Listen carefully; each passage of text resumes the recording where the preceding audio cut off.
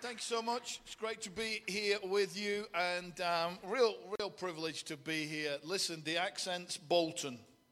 For those of you trying to work it out, I could feel some of you going, what is that?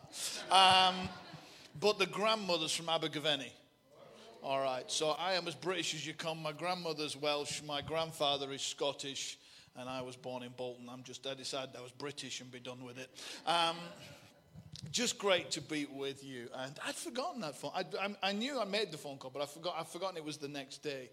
And, it's funny what happens. Sometimes you just need someone, don't you? Sometimes we just need someone to turn up at the right time, at the right moment. They don't have to do a lot, but they just have to be there. And the power of being there is part of why we gather. It's part of why we do Sunday church and not just watch online.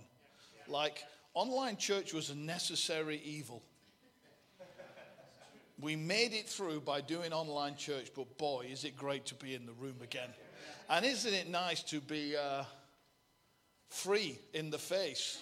And we were looking at I was looking at the diary, and I was looking at the Welsh legislation. I'm thinking to myself, come on, Mr. Beresford, pull your finger out. When I get to Newbridge, I would like to be mask-free. And he did that for me. So I'd like to thank him for doing that. That was brilliant. Really, really good.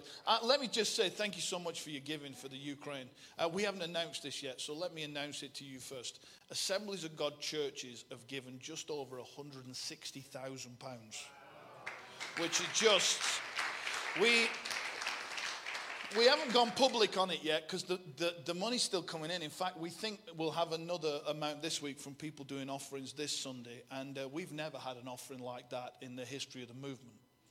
And we're over the moon with the response and the heart of our churches in doing this. So as Gareth said, Kirk, our missions director, flew out Thursday, flew back Friday. I was supposed to be in Krakow myself. He took my tickets. And he flew out, he went, he saw 3 refugee camps on the border, and then he went to visit 5 Assemblies of God churches in Poland, in Warsaw, and down on the border that are supporting refugees. And it's phenomenal to be able to not just collect money, but put it into practice. Because we haven't collected it to say well done to ourselves.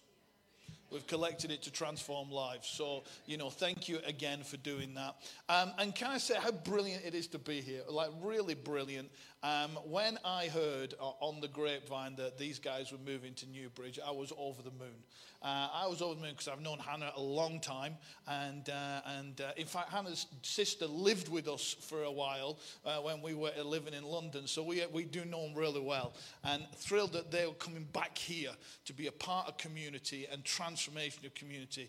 You've done real well. Let me tell you, some Assemblies of God churches don't have as good a pastors as you have. Oh, you're not bothered. Okay. Well, if you'd like me to ship them out and ship someone else in, we can do a deal later. Honestly, you've got brilliant, brilliant pastors. And can we just put our hands together for them, for all that they're doing, just doing such a good job. And you know what? They hate this. And that's why I like to do it. Because they just sit and go, please don't do that. And I go, no, because honor is right.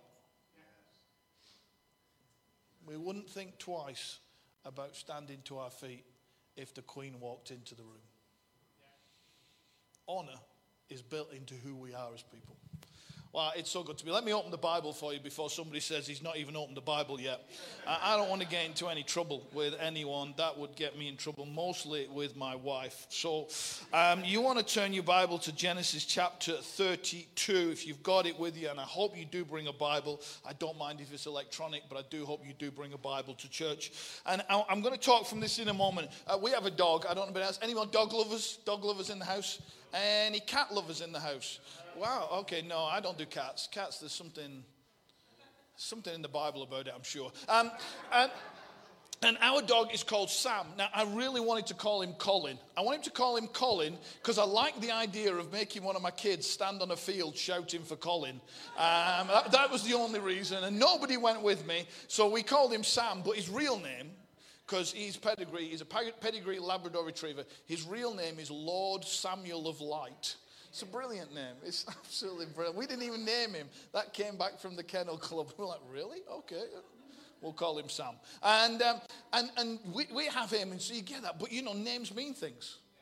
My name's Stuart, and I am Stuart Andrew Keir. And that means, it literally means the servant strongman of the Black Castle. That is what my name means. My full name. That's what it means. My wife's called Julie. Julie meaning, and I wrote this down because I thought this was great. Youthful, soft-haired, and beautiful. Hey? Hey? Yeah. Hannah. Hannah means grace and favor. That's okay. Gareth, you know what it means? Gentle. Hey? So, some of us live up to our names, and some of us don't. It is amazing, though, how when you read the Bible, people get defined in a moment. And just in a moment, a name shapes someone's world. We're going to talk about Jacob today. We're going to open up those passages around it. But if you know the story of Jacob and Esau, you know that Jacob got named for an action he did before he was even born. That is ridiculous, isn't it? Before he's taken a breath in the world, his name has been put on him, and then he spends most of his early life living down to that name. What we are called and what we call ourselves determines the way we live. That's why I love that you guys went for a new name for the life of the church. Because for too often, we name churches based on a simple geography. But actually, we want to make the name the declaration of what we believe we're about. We call our church is called Audacious Church. And everybody says to us, that's bold. Well, it is. It was bold. It means bold. It means daring. And we thought to ourselves, if we're going to go for it, we might as well put it out there before we even do anything, that this is the type of church we're going to be. We wanted to make that declaration. And so for you, to make that declaration, this is about life. Because that's what Revive is. Revive is about breathing life into something that's not got life. And the whole of our faith is about making that declaration to those who are dead in their sin, that there is life to be had.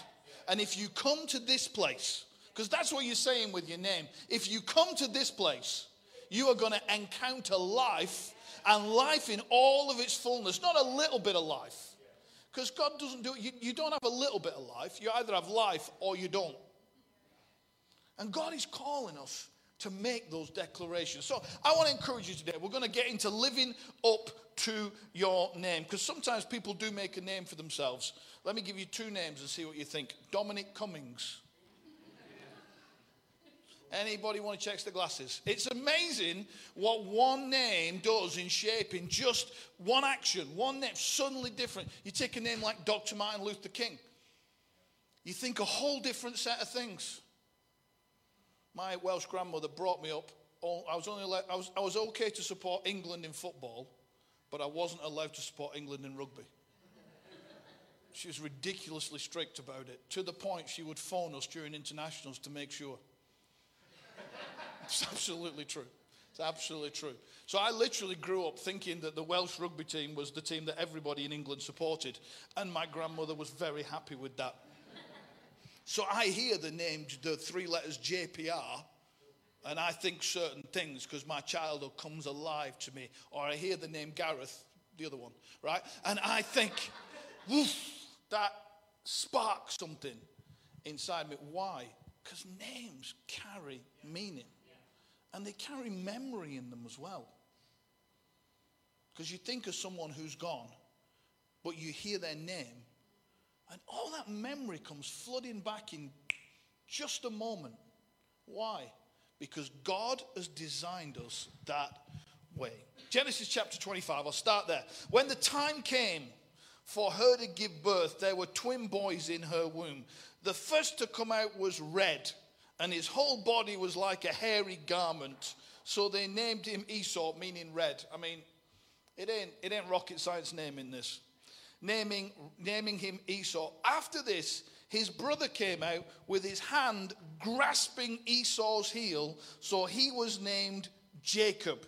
Jacob meaning the one who grasps the heel. Brilliant. It's brilliant. Grasp the heel, or it means the deceiver, the supplanter, that at his birth he finds himself named this way, and then we watch him live like that. We watch him steal his brother's birthright by sneaking himself in. We watch him steal everything that Esau could have possibly inherited. Jacob stole by sliding in and pretending or deceiving and living up to his name. Then he moves away, and his father sends him, or his mother sends him away, and she sends him away. And then everything he does is deception. Until he meets a bigger deceiver than he is.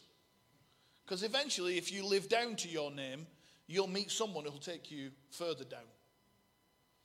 And he lives like that. And in the midst of all of that, he has this bizarre circumstance where he gets married twice in 2 days. With only one mother-in-law. I guess that's why he probably worked that. If there'd been two mother-in-laws, he might have thought about it more. But with only one mother-in-law, he finds himself married twice in 2 days. Yet he's got to work for 14 years to keep the two women. I mean, it's a strange scenario. There's some parts of the Bible you read and you do think to yourself, what? And if you don't,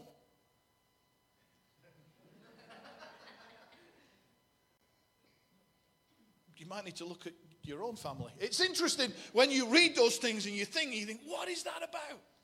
And it shaped it. And so you get there and he eventually leaves to go back to the land that God has promised him.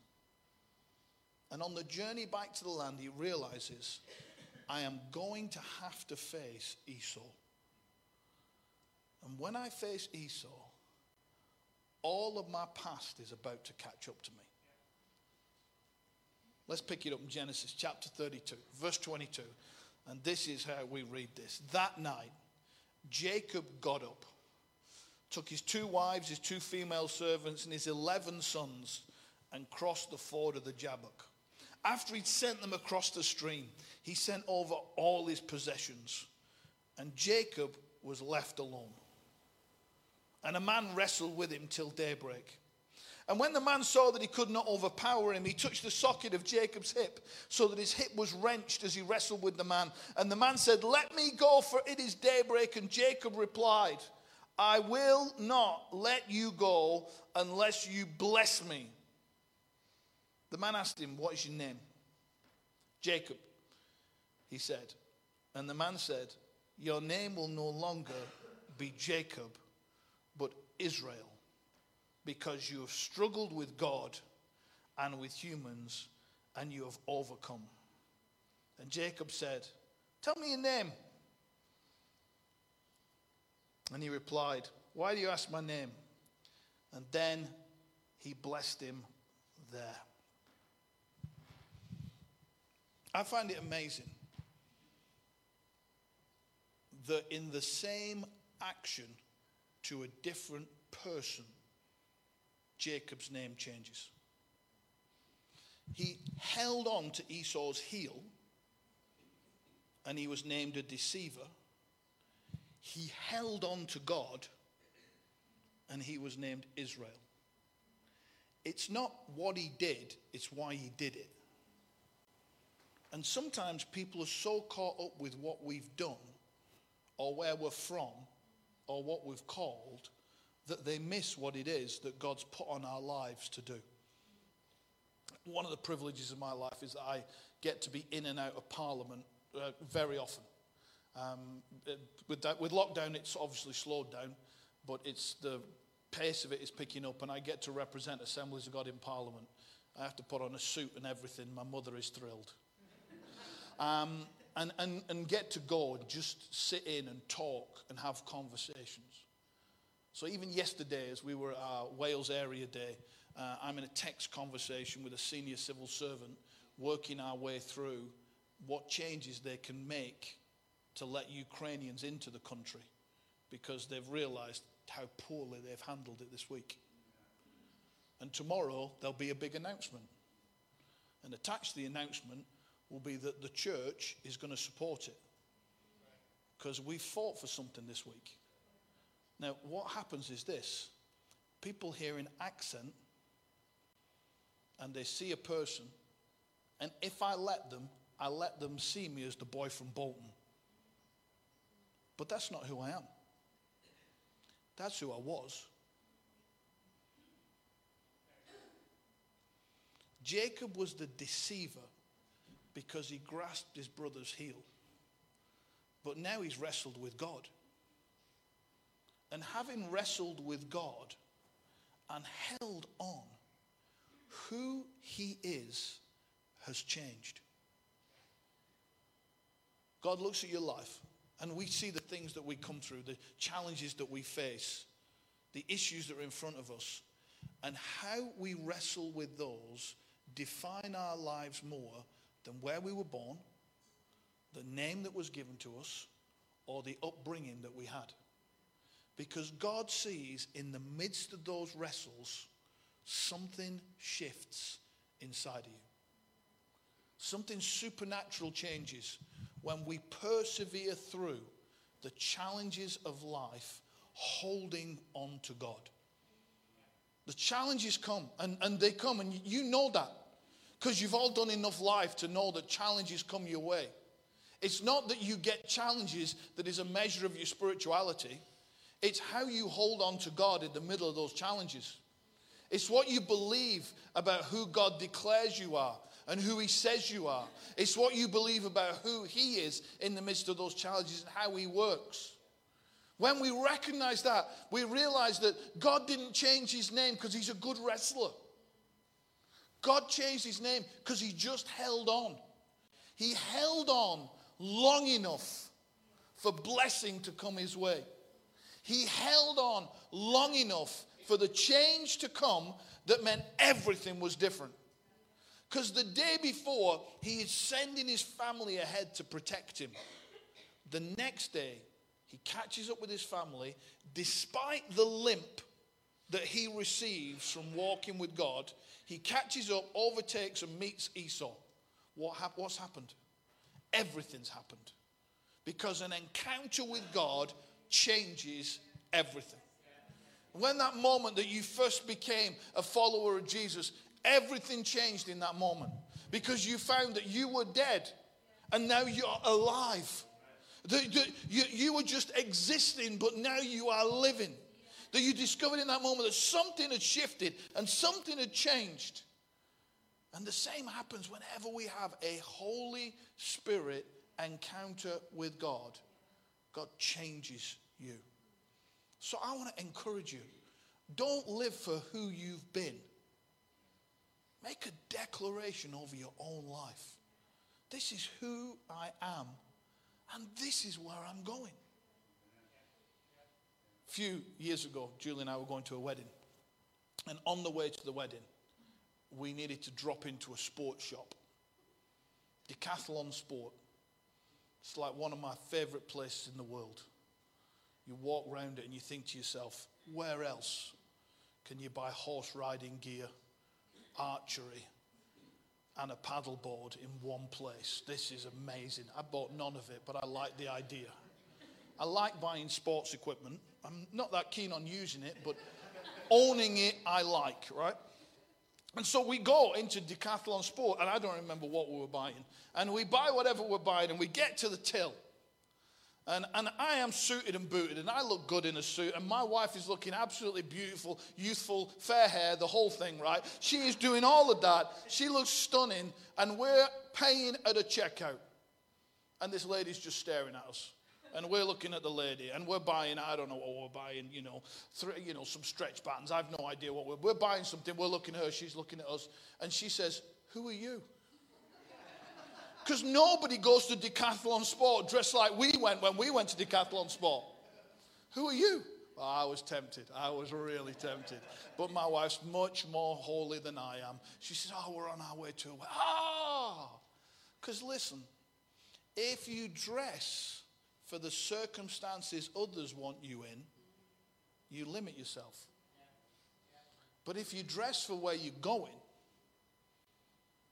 if you live the way that everybody else wants you to live, small life, lack of faith, not believing for the miraculous, not prepared to take a step outside of the normal, then you'll live like that. But when you live that other way, oh God, I'm believing for more.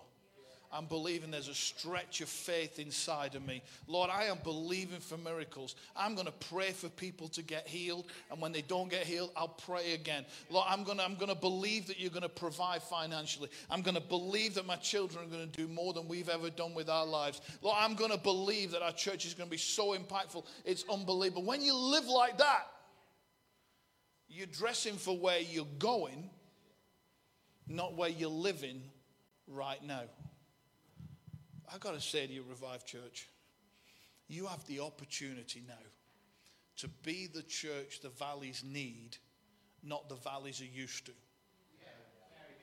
Because there's a certain style, and can I talk to you as a valley boy? Can I? Can I take all of my inheritance and put it on the table right now, right? There is a style that people expect.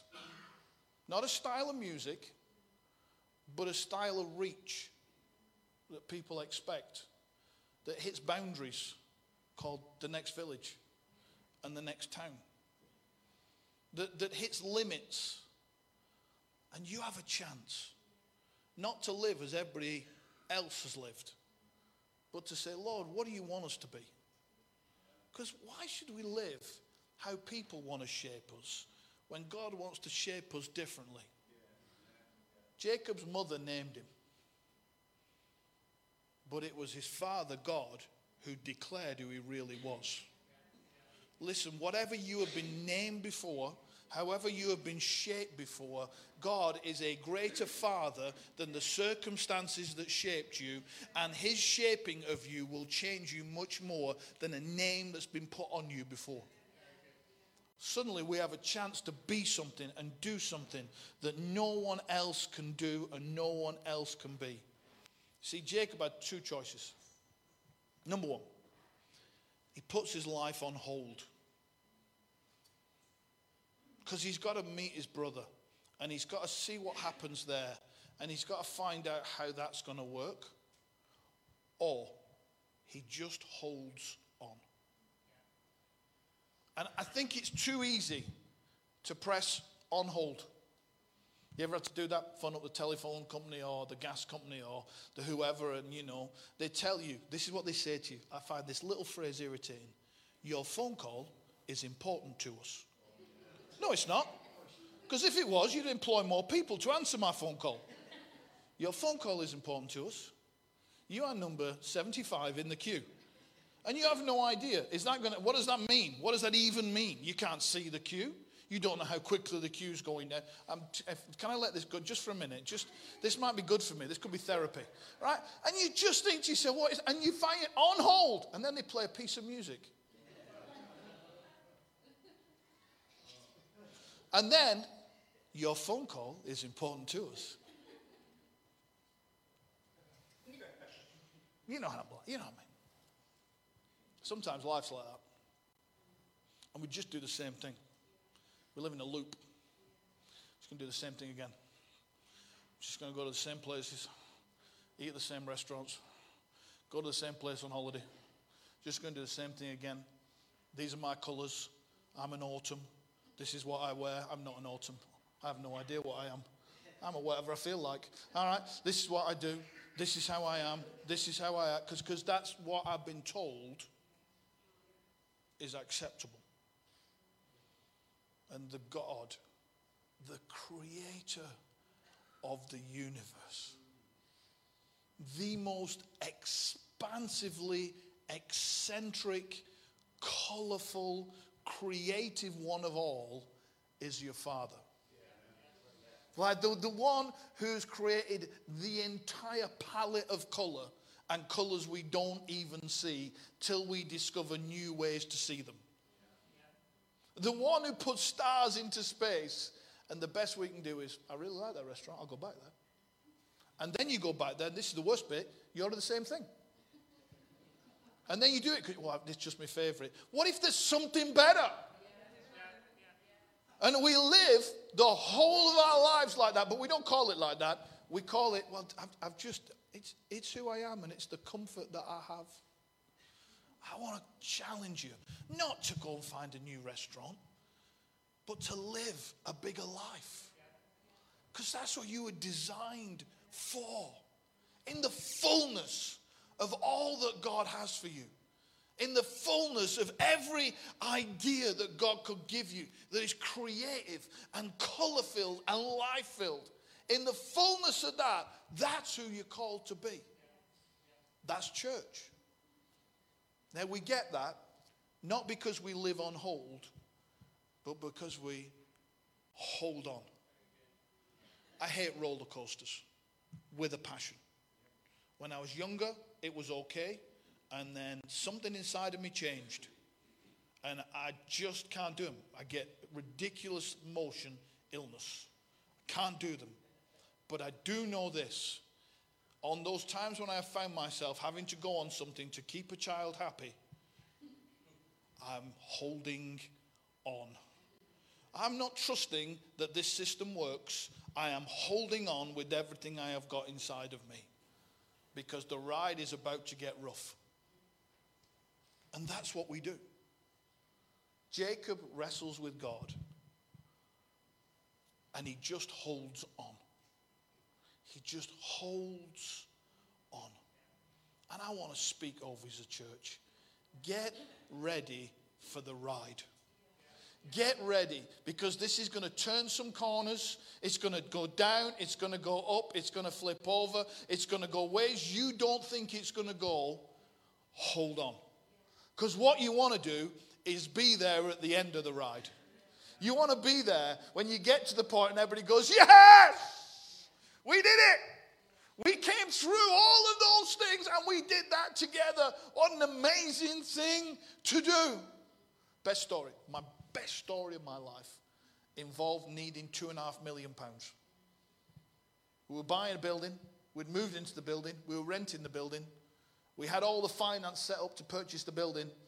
And then the finance company, with 7 days to go, changed its mind. We needed to find £2.5 million in 7 days. In cash. This is the exact conversation that went on between me and my senior pastor, Glenn. He said, do you know anybody who's got £2.5 million in cash? And I said, no. Then I said to him, do you know anybody who's got, and he said, no. I said, I got a better question. He said, what's your question? I said, do you know anybody who might know somebody who's got £2.5 million in cash? We wrote a list. We thought we knew 4 people. We phoned them. We phoned those 4 people. One of them says, I think I do know somebody. Give me 5 minutes. He phoned one person. We're now at someone we have never met. We've never even heard of this person. This person says, oh, that's interesting. I might be interested in that. Would they come and meet me? Well, yeah. I mean, wouldn't you? We didn't even ask, where is he? We just said yes. Then we said, oh, where is he? So it turned out he was a few hours away from us. I won't tell you which direction because pastors pay real attention to this sort of thing, right? And so we went to see this guy. Right? We turn up at this guy and we meet him at a church building that he attends. And, you know, he tells us, he tells his story, so we tell him our story. We've got all the financials ready to wow him. We're going to wow him. I said, do you want this? No, I'm not interested. Right.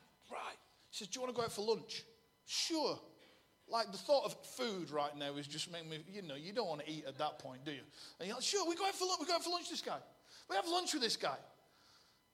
And then he says, so it's been great meeting you. Speak soon.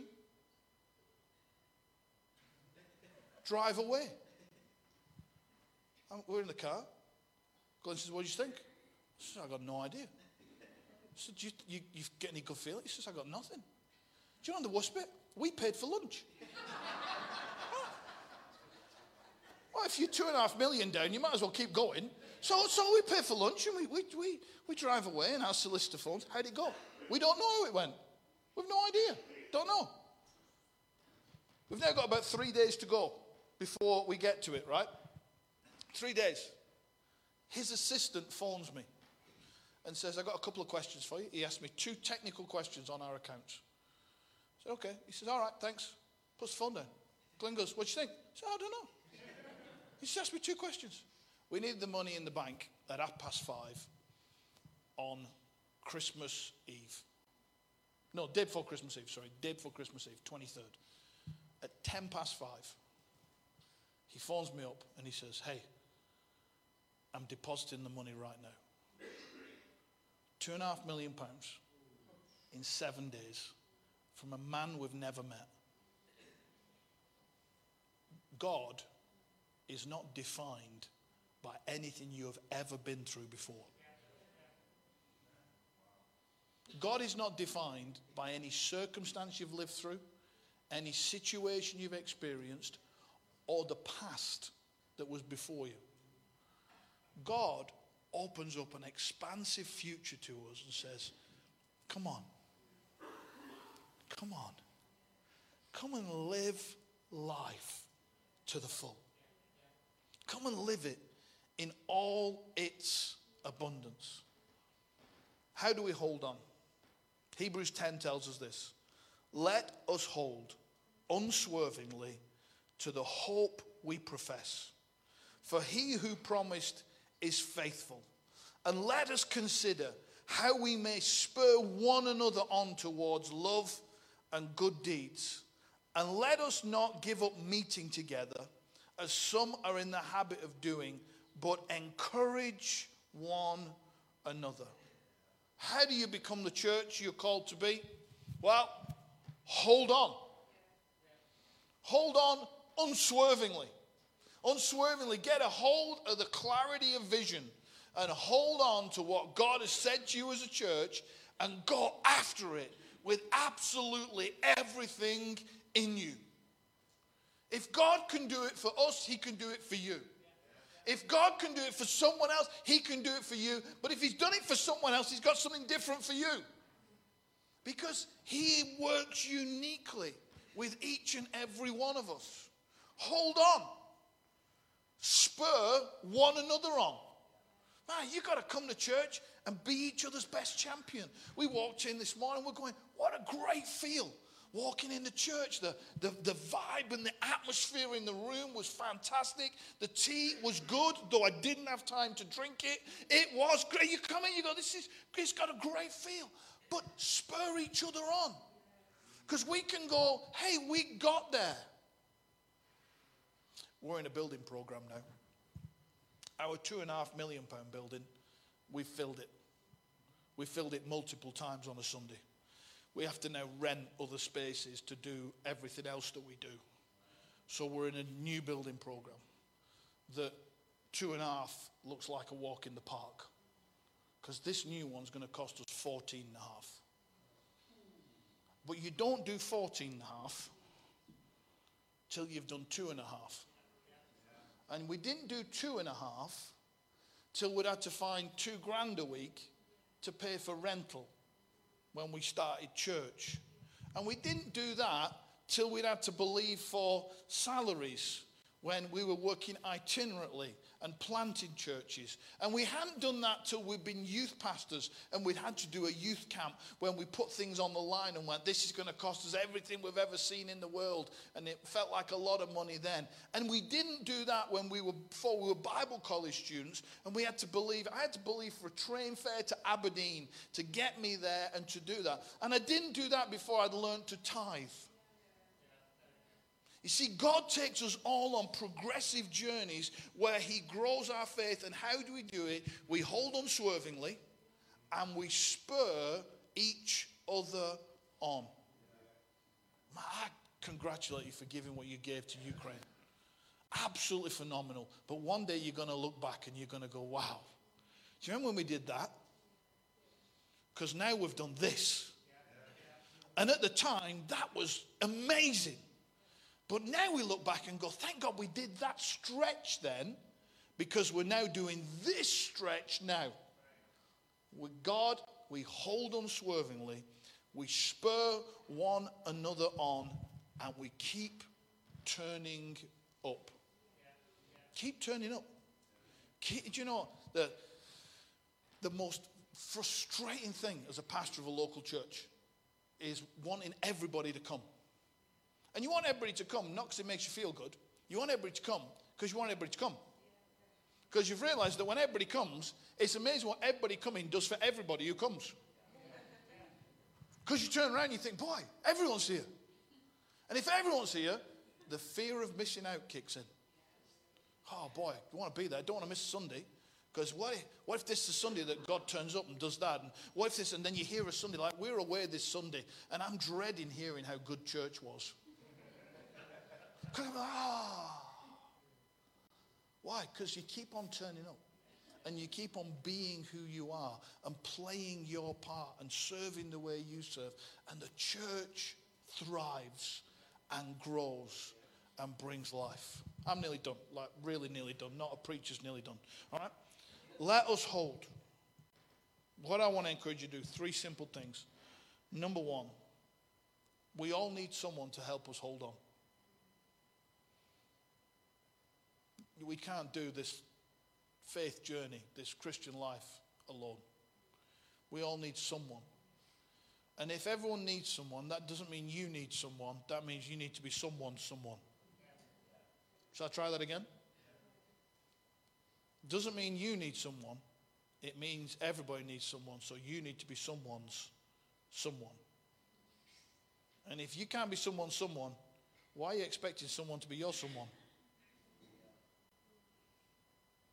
We need one another. Second thing we need to realize is don't let the past define anything. Speak a new name over things. Challenge things in you that are held back because of what was, not what is. Finally, this. We hold on all together. The church. We hold on all together. One of the joys of my role, and most of my job life, is spent in an office. The general manager role, I spend a lot of it in an office, working with a team. But the joy is seeing Assemblies of God. Because Assemblies of God is not the office. It's our churches. It's you. This is where we see who we are. And this is where who we are makes the impact that is the most powerful. It's not in a conference. It's every Sunday and Monday. It's every Tuesday and Wednesday and toddler group and food bank. It's every small group. It's every evangelism course. It's every outreach program. It's every moment of social justice. It's every challenge of a youth club, youth event. It's every kids program. That's the church. And I want to thank you for choosing to be church. But we've got to do it together. So I want to pray. And I am done, literally, because I'm so done, I'm going to get the keyboard player up, just, because that's the universal signal that a ministry is ending. Doesn't matter where you go in the world. If the keyboard player gets up, everybody breathes a sigh of relief. All right, everybody's coming. Okay, everybody. Anybody else? Why don't you stand to your feet?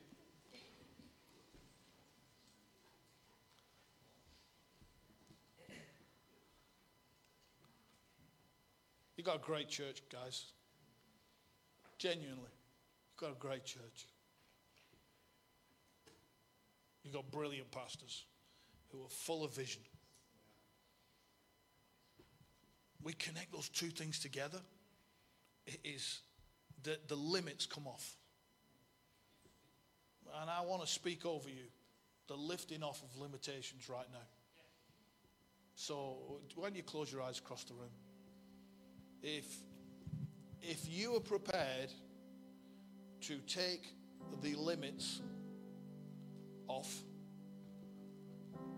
let me use some other language. If you're prepared to take the shackles of your past off the future of this church, would you just raise your hands, like however you want to raise them? Maybe you're just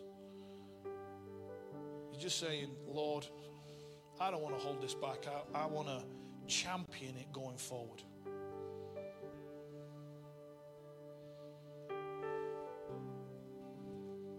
We're incredibly thankful for everything that's been done to get us here. But everything that's been done was done to get us here, to get us there.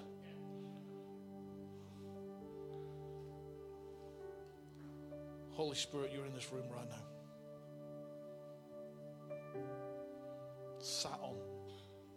Settled on the room. We speak that Genesis creative moment in hearts and lives right now, where you hover over, and with just a word, you redefine things, you remake things, you reshape things. Father, we pray the freedom from a glorious past into a phenomenal future. Lord, we pray and thank you for all that you have done, but we face towards all you're going to do, and we declare, King Jesus, you rule over our future as you reigned over our past. We speak all that you're going to do. We speak over this place. We pray that this quickly becomes too small. We declare it. We declare this building quickly becomes too small. It quickly becomes a limitation to be overcome. Father, we speak over the blessing that rolls from this town. We speak, Father God, that the redemption lift that comes when people find you. Lord, we pray over Newbridge, over these surrounding areas. Lord, we pray that education lift that happens because people find faith. And in finding you, it transforms every part of their lives. Lord, we pray ridiculous blessing. Lord, the kind of blessing that makes elders look and go, how did that happen? But Father, mostly we pray the freedom of your Spirit. Holy Spirit, you're so welcome in this place. You're welcome to move.